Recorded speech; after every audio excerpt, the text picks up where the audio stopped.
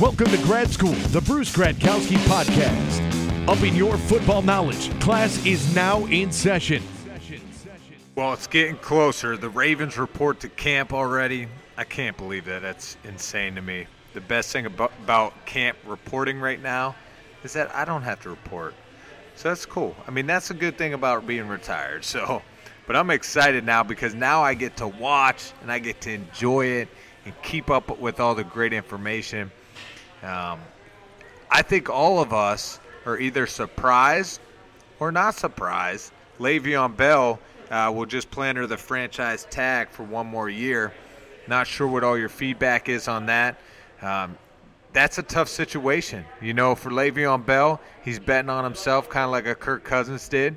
I can see why the Steelers aren't going to overpay. They're not going to – I mean, they're already paying a guy a lot of money. What he's going to make – he would have been making $5 million more a year than the top running back. So they threw it out there to him, and it just wasn't enough for him. And sometimes guys have to make those decisions. So there's a lot of situations coming up this year that I cannot wait to keep an eye on. The Pittsburgh Steelers is one of them. To see Le'Veon Bell, he won't report until the first week of the season. Does he come back rusty? He started off slow last season. The Steelers' offense in a whole did. So how's that going to impact the Steelers' offense? I don't think they can afford to start off that slow again. Look, I'm interested in the Cleveland Browns and the moves they're making. So a lot to keep an eye on. But today I definitely want to discuss the NFC North. I'm bringing on a good friend, Matt Coller. He is an affiliate for ESPN. And he's a Vikings reporter, so he keeps up to date with everything going on with the Vikings. A lot of good information. I'm not even going to waste any more time because there's such a good conversation coming ahead. So I'm just going to go right into it. And Matthew, what do you got for me today? Hey, what's up, man? How are you? I have some technical questions about playing quarterback, and I think that you are just the guy to answer them because I thought on Joe's podcast, you brilliantly broke down some of the rookies that are coming out, and I want to get to those guys, to Josh Rosen, Baker Mayfield, Josh Allen, and how they might kind of reshape the league because it was such a great draft. But I first want to ask you some things about Kirk Cousins. So on this podcast, we've talked a lot about Kirk Cousins being really good and having these great numbers when he runs play action. And everybody in the league runs play action in some way or another. I'm interested to know from your perspective, what would make a quarterback be exceptionally good when running play action? You know, I think it's sometimes your hand-eye coordination. You know, being able to extend that ball out, get a good play action fake, but also get it back in time to load it up, get the laces where you want them, and be able to fire a strike. I think a lot of times I've noticed myself, I always love play action, and I tend to see smaller quarterbacks in the NFL enjoying and liking play action as well because that gets us some more depth from under center.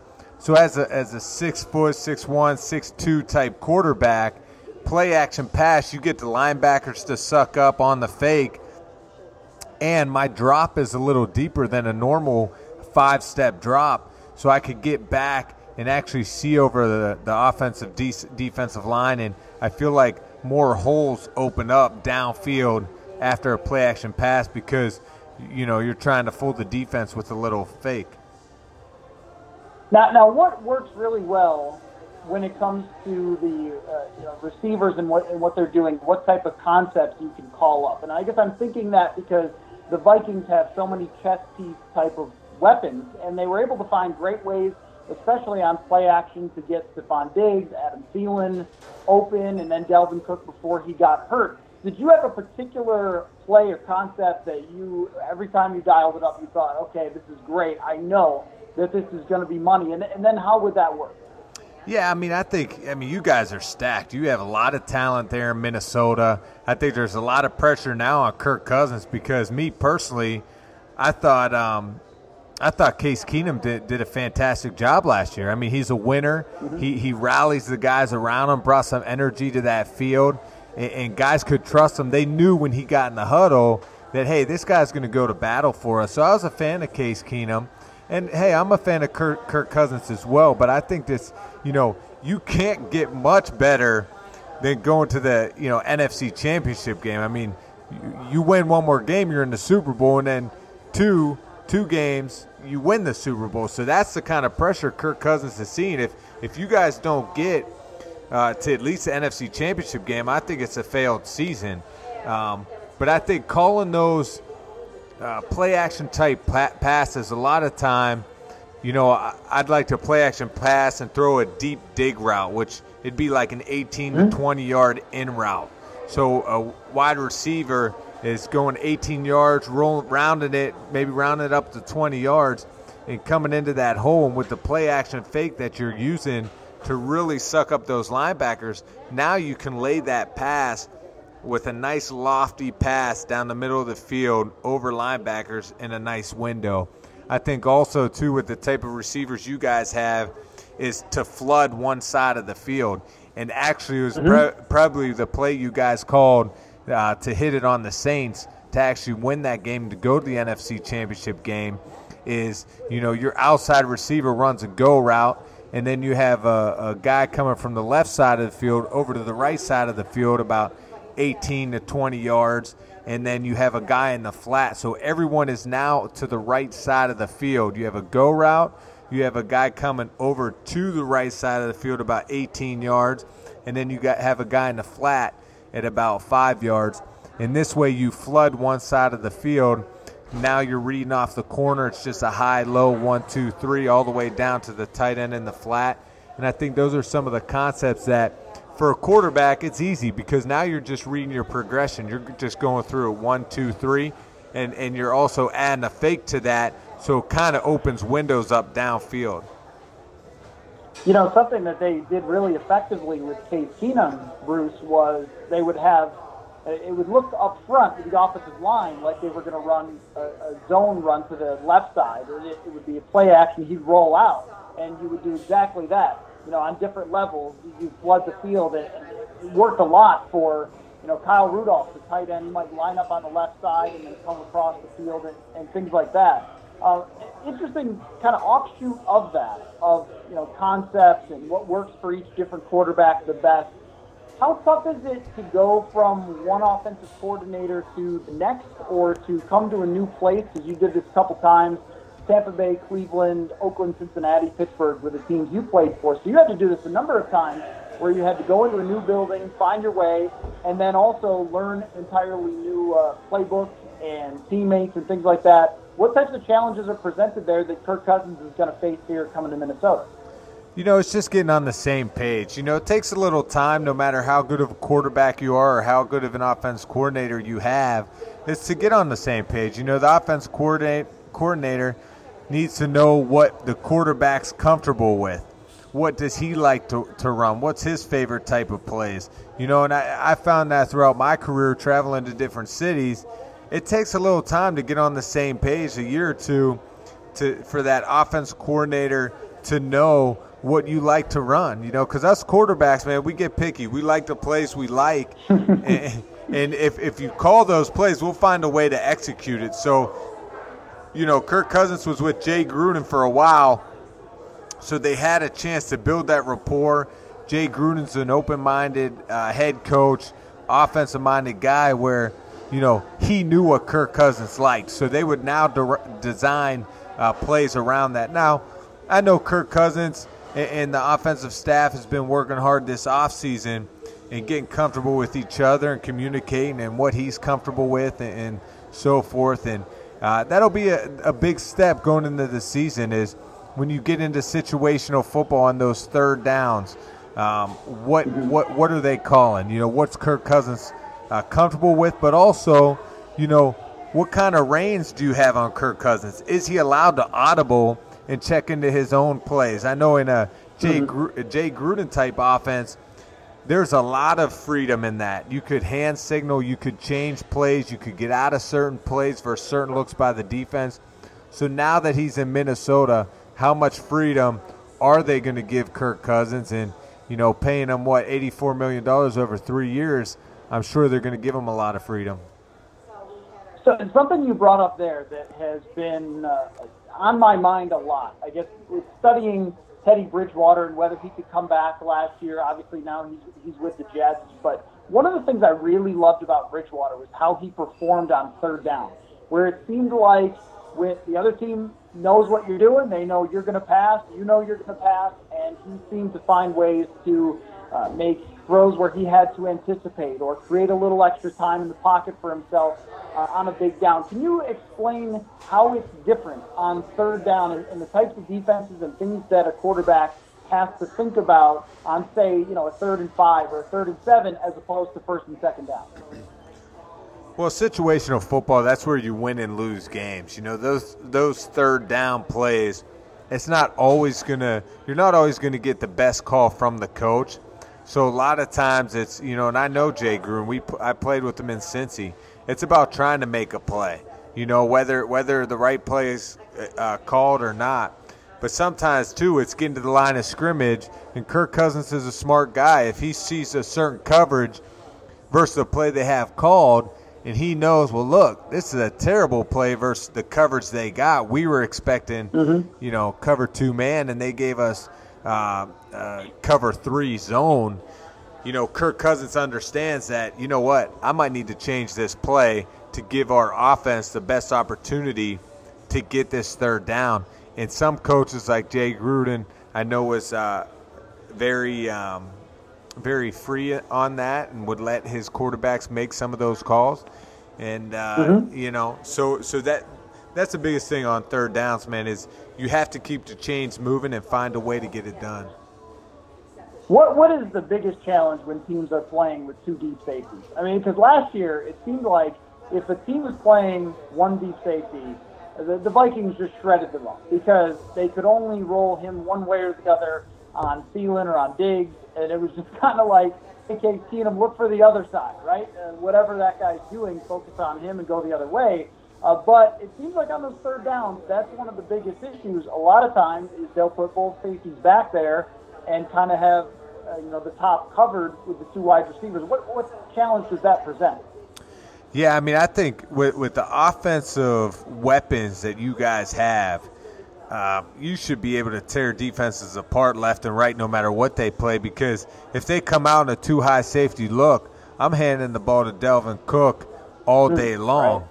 And, if they come out in a single high look, man, now you shred them with your Adam Thielen and Stephon Diggs and Kyle Rudolph. I mean, and it's not like you just have one good receiver. You have 3. You have a solid tight end to work the middle of the field. You got good receivers outside, and then you have that beast of a running back, that home run hitter that can make plays.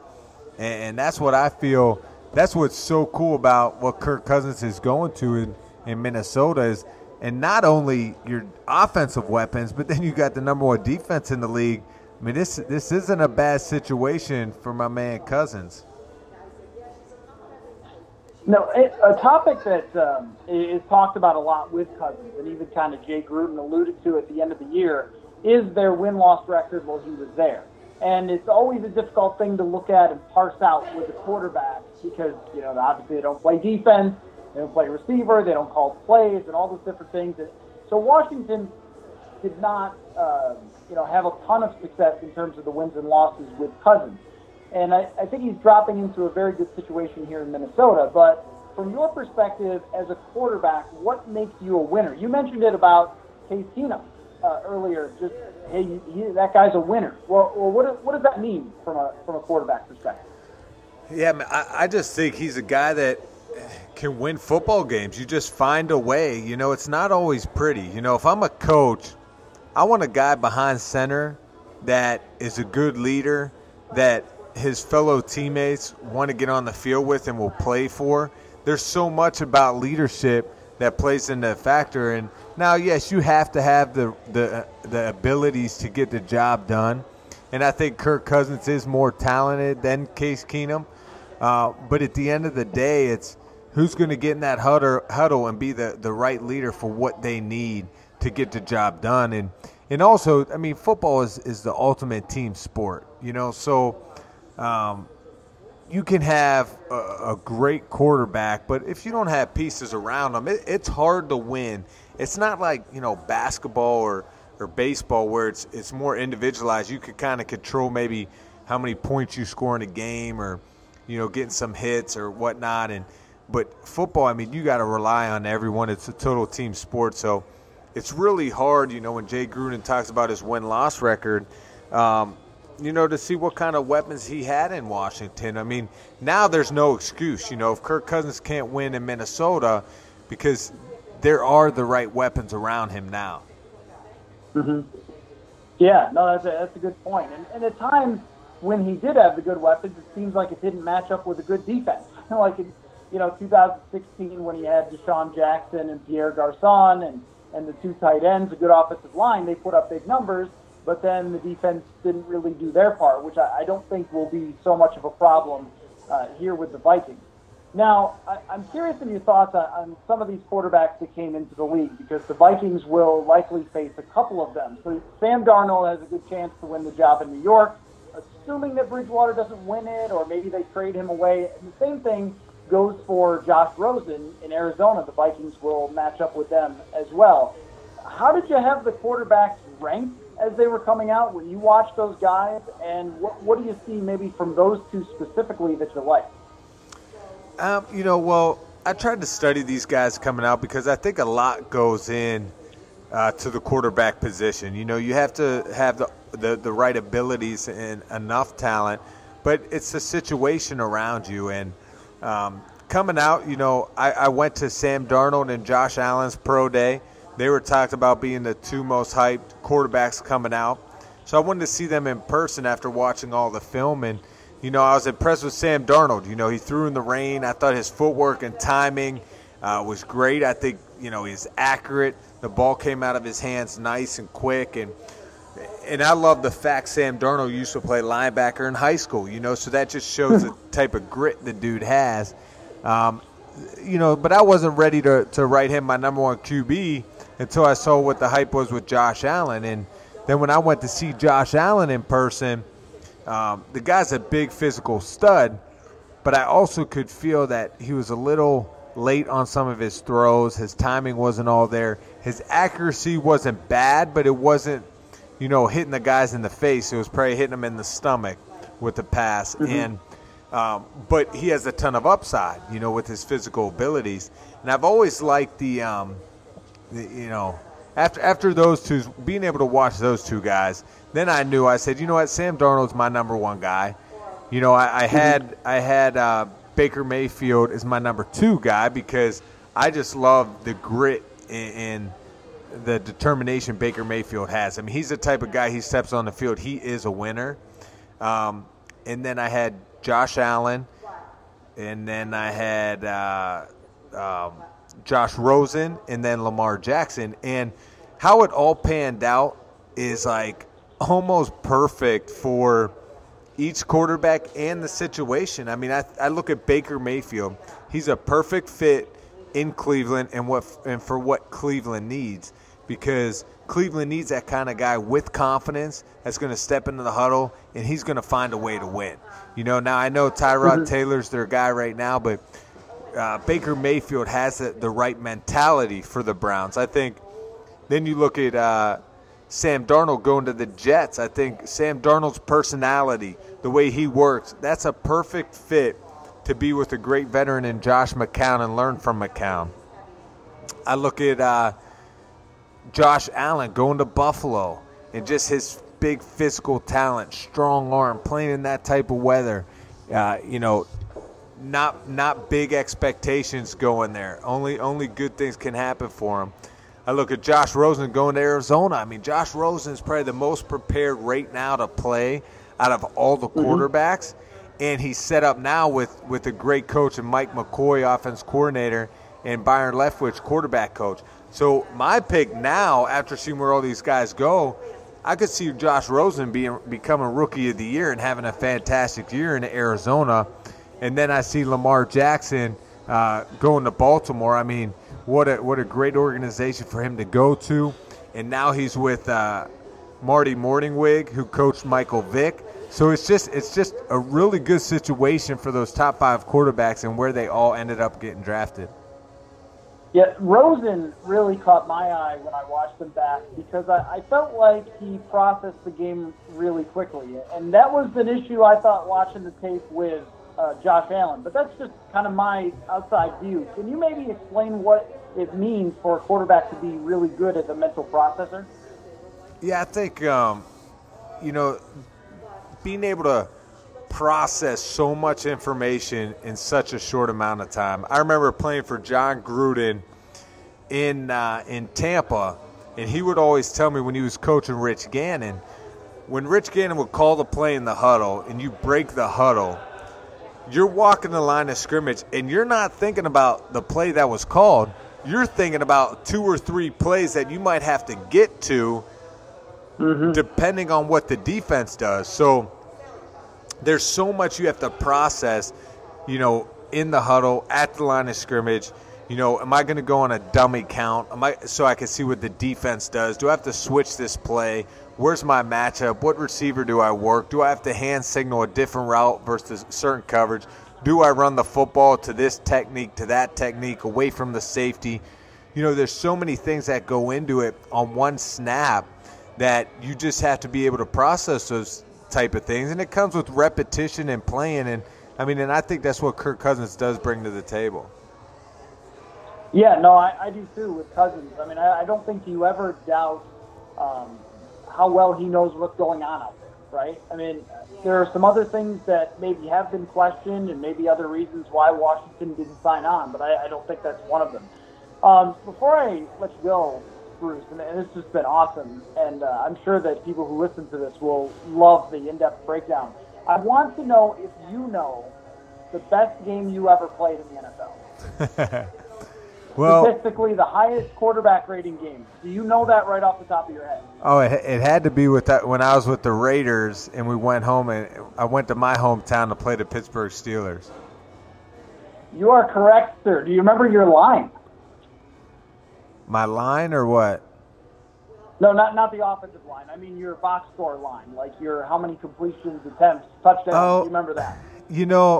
I remember it was 3 touchdowns for like 300 yards. I'm not sure what the completion percentage was, but it was around there.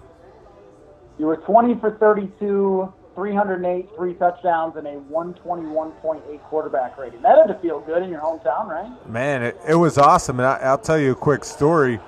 The year before that, I was with the Cleveland Browns finishing the season, and I started the last game of the year against the Steelers. That's the year they won the Super Bowl. And I probably had the worst quarterback rating in the NFL. So I was due to come back and have a strong performance. So that game was pretty cool. But I wanted to ask you, Matthew, you being in Minnesota, you're right by the team. You're basically in the huddle. You're that quarterback in the huddle. What is the buzz like in Minnesota surrounding Kirk Cousins in this big, huge signing, investing all that money into him? Real quick, that game you mentioned at Pittsburgh when you were with Cleveland, you had a quarterback rating of 1.0. So, well, I wanted. Thanks for bringing that up. I wanted to actually end. You brought it up. I wanted to leave the fans with the good the good high rating. You went there. I went to, hey, this is the best game you ever played, man. That had to be really cool. Tell us a story about it. And you went to, hey, remember when I had a 1 quarterback rating? That's not on me. No, you're right, man. Because I always got to humble myself. I had some good moments, but that's what I'm out around town, always talking to high schools, youth camps, even local businesses, leadership summits, and that's one thing I stress a lot too. Is just you're going to get knocked down, but whether it's not about how many times you get knocked down, but it's how many times you get back up. And a lot of times we're all going through different situations in our life. And to fight through those things, whether it's on the football field or outside the football field, we're all going through our own issues. And I just encourage people to keep staying strong. And if you have that right attitude and worry about what you can control, and that's approaching things the right way, things will tend to pan out. And that's kind of the attitude I tried to bring with, as throughout my career. Well, I think that's a great message to relate to my answer to your question, which is I think that the Vikings are going to go through some things this year that they didn't last year. I think that there are going to be more bumps in the road. Last year they didn't have injuries almost at all outside of Sam Bradford and Dalvin Cook. That was talked about a lot. But on defense, their starting 11 from week one was their starting 11 in the playoffs. I mean, how often does that ever happen? And it just seemed like it was a magical ride all the way to the Minneapolis Miracle. I think this year their schedule is really hard. They face Russell Wilson and Tom Brady and Drew Brees and Aaron Rodgers twice that they didn't have to face last year. So it's going to be a little tougher.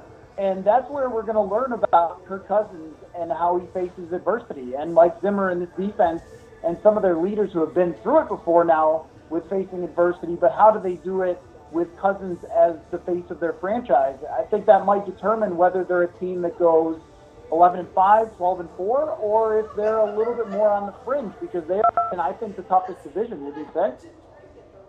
Yeah, no, you're totally right. And, you know, I played with Mike Zimmer. So Mike Zimmer was the defense coordinator when I was in Cincinnati backing up Andy Dalton.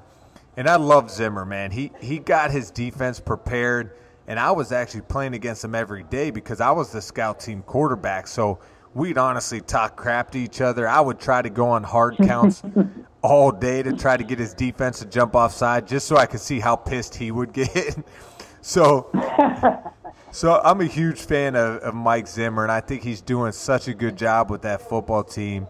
You know, where do you think where is Dalvin Cook right now in his recovery? What do you expect from him this season? Is he going to be ready to go? Yeah, no, he's ahead of schedule right now, which is something I don't think they expected. When they talked to us before OTAs, they said, look, he's going to be back for training camp, and that's our timeline. And then he was back for all of minicamp. And so my expectation is that he's going to play in the preseason games, and he's going to be ready to go week one. And then, you know, he's going to be basically the centerpiece of their offense. Even with all the weapons, I think it all starts there. You know, I don't think they're going to want to throw 650 times. I think they're going to want to start with that run game and the screen game with Dalvin Cook, and then sort of, you know, work it out from there. And like you talked about the play actions and things like that. I mean, I think that is all going to be really key. Tell me something I don't know about Mike Zimmer. Something you don't know about Mike Zimmer. You know, I would say Mike Zimmer is a coach. I mean, he's a great coach, but I think he's just a really good dude too. You know, and I think his players know that. I think he comes off that, you know, tough guy mentality, and but everyone that plays for him loves him, and he's a player's coach, and he's hard on you, but he'll get after you for sure. But he's just a good guy. And yeah, the story I was talking about, like in Cincinnati, I mean, it was just funny because we would talk crap to each other, and I would try to get his defense to jump off sides. And also, this is what you might not know, is before I signed with the Bengals, we were talking about that Pittsburgh Steelers game when I was with the Raiders. Well, a few weeks before that, we play the Cincinnati Bengals. And this is when the Bengals were undefeated in their division. Mike Zimmer had that number one defense, and I'm the starting quarterback for the Raiders. Well, it's a 4th down and 10, and it's at the end of the ball game. It's like under a minute left in the game. We're down by 7, and it's a 4th and 10, and he acts like he's going to give me an all-out blitz, and he drops out of it. Well, we complete the pass and get the first down. We end up going down to score, and we end up winning the game. And he told me when I was with the Bengals then, he goes, you know what? I should have all-out blitzed you. I shouldn't have dropped into coverage. I said, keep bringing them, baby. Keep bringing them. But he's that's great. Do you think with the trio you guys have on offense, I mean, in the passing game, with Thielen, Stephon Diggs, and Kyle Rudolph, I mean, do you think those guys get the respect they deserve around the league? You know, I think they're starting to. The combination of Thielen and Diggs is starting to get that attention, especially Diggs with the Minneapolis Miracle, where he's now winning an ESPY award and things like that. And you know what helps is just the access to information that maybe before I would know from video games if a guy was good, or, because he was on the cover of Madden, or, whatever it might be, if his ESPN highlights were on there now. But now, with all the information, you can look up somebody's quarterback rating when they throw in a wide receiver's direction. And that's where Stephon Diggs, he is not your number one fantasy wide receiver, but his efficiency is incredible. And he was number one on contested catches, things like that. So I think that they're starting to get that attention, especially Thielen had a 91-catch season last year. I had been arguing, Bruce, that somebody should come in and offer sheet him when he was a restricted free agent. You don't get that opportunity very often after 2016. Nobody did. They re-signed him on the cheap, and then he has this incredible season. But what's great about those two guys is that they can run any route anytime from any place. So you can line up Thielen in the slot and run him at all three levels. And I don't see too many wide receivers that you can do that. I think most are okay, you're good at this, or you're good at that, you're good underneath, you're good deep, and there's maybe 20 guys in the league who can go all three levels, and they have two of them. So, yes, I think that people are starting to come along on them. And Rudolph, he's been a Pro Bowler. He's kind of earned his way, and he's great in the red zone. But I think that they do, I think that's coming along. Now, anything after that, though, as far as who's the number 3 wide receiver, that's still kind of up in the air. So there is some questions about the weapons overall, aside from those guys, if anybody gets hurt. But with them, I think that they're top notch. Yeah. And what do you think? Where do you think the Vikings end up this year? Obviously, Aaron Rodgers is back, and you look around the league. I don't know if Matt Nagy is going to do enough in Chicago to make them a real competitor this year. You have Matt Patricia in Detroit now. So you have some really good coaches in that division. It's going to be fun to watch. But what do you think with Aaron Rodgers coming back? What's your prediction this season? So I think that this division is going to be really tight. You could have your worst team in the division might be 8-8 or 7-9. And, when I look at Chicago and everything that they did in the offseason, where you have Trey Burton is an intriguing athletic tight end they brought in, Allen Robinson, a proven wide receiver, and an offensive mind that comes from Kansas City, where Andy Reid just continues to have great offenses year after year, almost no matter what the situation is. I think it's going to be night and day for Mitch Trubisky from what he had with John Fox and now what he has here with all these different weapons and a new coach. That's the team that's the hardest to predict for me. They're kind of the wild card here. With Detroit, I also look at them as a team that if they play some defense at all, I think they were 7th in points last year and missed the playoffs. That shouldn't happen. So that tells you something about their defense and how poor it was. So if they improve there at all, and that's why I think that the Vikings are in for a rocky road, because you know how good Rodgers is. And somebody that is an intriguing guy for Green Bay Packers fans, or to be a little concerned about if you're a Vikings fan, is Mike Pettit. I covered him in Buffalo, right? And I thought he was a brilliant defensive coordinator. And so they go from Dom Capers, who had been around a long time, but maybe he hadn't adjusted, to somebody who was really smart in Mike Pettit as a defensive mind. They had Muhammad Wilkerson. I just think that this division could be 3 10-win teams or something like that. And it just kind of figures Vikings fans will laugh just that, they have Super Bowl expectations. And, of course, the NFC is super, super tough. But, it's hard to figure out exactly how it's going to play out. I guess I would still have Vikings and Packers as maybe tied for the top of the division, and then, the other two kind of filling in behind. But you could see it in almost any combination. Well, and that's a great point you bring up about Pettin going to Green Bay to be the new defense coordinator. So there's a lot of competition in that division. And the quarterback-wise, you have Kirk Cousins now, Aaron Rodgers, Mitch Trubisky, and Matthew Stafford. So you have franchise QBs in that division. Do you think, I was a little surprised, when Trubisky gets drafted, how high he got drafted, only have a 1 year at North Carolina. What was your thoughts on him? So I was a Patrick Mahomes fan coming out, because I thought that he was a little bit wild, but if you tamed him, he has an unbelievable arm. And I always watch, Bruce, I don't know what you do. I used to always watch the John Gruden camps because I would love to study the guys and to see how they react to Gruden. So I still go back on YouTube and watch guys who made it, guys who didn't, and see what I can pick up on there, And with Mahomes, I just loved his. So I loved his mentality. I loved that he was like a sponge and he was really listening to Gruden. With Trubisky, I wasn't really sold. I mean, not just on the Gruden camp, but just, I watched his, the last game that he played, the bowl game. I thought he struggled there. But from what I saw last year, I think that there's potential. It's just, what I find, Bruce, and maybe this has even changed since you were in the league just this last couple of years, is that the supporting cast seems to have such a huge impact on who we come away with thinking is really good or not really good from year to year. And that's what it ultimately depends a lot on. I mean, Jared Goff is a great example for me. Exactly. Of a guy that I thought he couldn't play at all, and then all of a sudden, he's got this amazing offense. And I look at Trubisky as maybe a guy who could emulate some of that. And he's a good athlete too, which I think will really help him. So I mean, he's definitely among the most intriguing players, I think, going into this season, don't you? Well, you bring up a great point about Goff, though. That dude's career was heading down the shitter if it wasn't for Sean McVay coming out to L.A. and revitalizing it.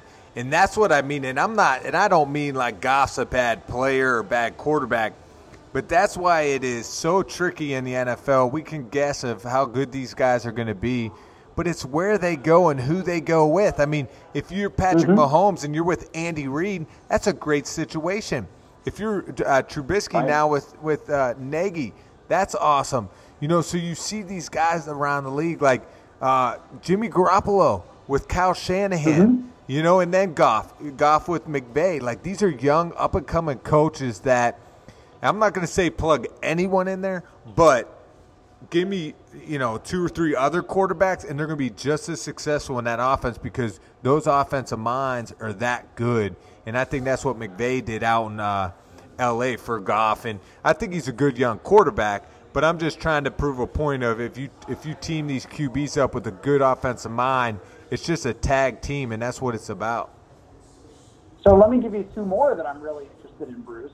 Eli Manning and Case Keenum, because Pat Shurmur last year was just flat out brilliant. And I know that he has all the weapons to work with there with the wide receivers and everything else. But I thought his play calling, his schemes were just tremendous going from week to week and how much they would change. I go back and watch the All-22 tape after every game. And each game I would be impressed with something creative that was there from Pat Shurmur. So now Case Keenum's not with the same receivers. He's not with Pat Shurmur anymore. He's not in U.S. Bank Stadium, which I think really helps the home field advantage. And then Eli Manning had it rough last year. He loses his receivers. The thing with Ben McAdoo is all going to hell. And now, he's got the guy who I think is a brilliant offensive mind in Pat Shurmur. I'm really going to be watching those 2 guys close to see if Keenum comes back a little bit from where he was, or if he proves himself to be that solid NFL starter, and they've got a deal there, a steal with getting him at that price. And if Eli kind of has one last hurrah here, and his swan song turns out to be really good in New York. Yeah, I think Pat Shurmur's going to do wonders for the Giants offense, and especially they got, quads, Barkley, because his quads are freaking huge. Yes, they are. Same, me too. Just hand it off to that guy. And you're right about Case Keenum. I mean, in Denver, I think Case Keenum reminds me a lot of myself. Like, we're fighters. We're going to grit it out, work hard, know what to do. But at the end of the day, like, I didn't have all the abilities or arm strength to match up with, an Aaron Rodgers or, even these, guys with stronger arms and more talent. So it'll be interesting to keep an eye on. And those are the things I'm going to watch out for this year. I'm very interested to see the relationship in San Fran with Kyle Shanahan and Garoppolo, where that ends up. I'm super interested to watch the Cleveland Browns and their moves with Tyrod Taylor and Todd Haley coming over there. The season with the Steelers and Le'Veon Bell, if they're going to start out slow now, now he's holding out till the first game of the season. So a lot of things to keep an eye on, and I'm excited to see Aaron Rodgers come back, and I want to see what Kirk Cousins does in that NFC North division. So I'm excited. There's a lot of good things, and it's exciting that camp's right around the corner, especially since I don't have to report to camp this year. I'm very excited. Yeah. Hey, they practice a lot less, right? Because the new rules than maybe you had to when you first started in the league back in '06, right? Like, I think there's only something like 20 practices that they're allowed to have in training camp. And when I was a kid, it was like they were practicing. It felt like for months on end with double 2-day practices and all that sort of thing. It's really changed. They got it easier now. And I'll tell you a quick story. So I was a rookie in Tampa, right? Starting 11 games for Gruden. You talk about the Gruden QB camp that you've been watching. So I lived it. So this dude is teaching me great football every day, all day, so much film. I'm learning a ton. Well, I was up every night till 2 in the morning trying to memorize all these plays because I didn't want to get in the huddle with Joey Galloway, Mike Allstott, and not be able to remember one of these plays. And the play that kept me up all night was Indy right 10, X short, fake 96 power king, naked left X slide. Can you repeat that? Yeah, I remember that just now. I just don't feel like repeating it back to you. So that's what it is. And then, so you remember it now, though? Oh, I'll never forget it. I mean, and then I get in the huddle another time with Mike Allstott, and I call a play, and I actually, called the play. It was green right west 93 weak, so run to the left, can it with 96 power king to the right, but I said green right west 92 weak, can it with 96 power king. So I called 2 runs to the right, and for those of you that don't know is odd numbers are to the left, even numbers are to the right. So I called 2 plays to the right. So we break the huddle. We're walking to the line of scrimmage, and I'm like correcting myself. I'm telling the offensive line, no, 93 weak. I look back to tell my running backs, and Mike Allstott grabs my face mask. He goes, which one is it? Get it effing right. And I was like, oh, man, that was like my welcome to the NFL. Man, that's awesome. So what the play that you first read or memorized that you were talking about keeping you up, what is that play? So Indy right 10. So Indy right is the formation. So it's a no back formation. Everyone's lined up and empty. Indy right 10. 10 means tailback back into the backfield. So Indy right 10, so I'd shift him back into the backfield. Indy right 10, X short. Now I bring X in short motion.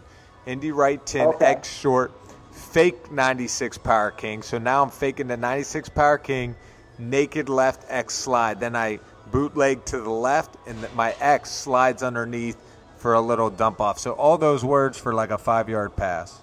In college, they just call that like 92 or something. Right. They would just have they would just hold up a big picture of your head, and they'd be like, "Oh, okay, we almost play now." That's it. Right. No, for sure. That's really cool. Well, Matthew, and I'm really looking forward. What's that? Sorry, I was just going to say I'm really looking forward to Gruden being back in the NFL. He's one of my favorite guys of all time. Just as far as a broadcaster, bringing that X and O's perspective, I feel like he would get criticized sometimes for being so super football and loving Spider 2Y Banana. But I'm like, man, I loved watching him criticize those guys and then pump them up and sort of how he would watch them react to what he was saying. It's one of the coolest things that ESPN has ever produced. So it's really awesome that you got to live it, man. Oh, I mean, it was awesome. And those are one of the relationships, a situation I'm trying to watch this season is Derek Carr and John Gruden. So it's a lot to keep an eye on. And, and I appreciate all your feedback, man. Some great insight on the NFC North, especially with Minnesota. So good luck to you this year. Yeah, thanks, Bruce.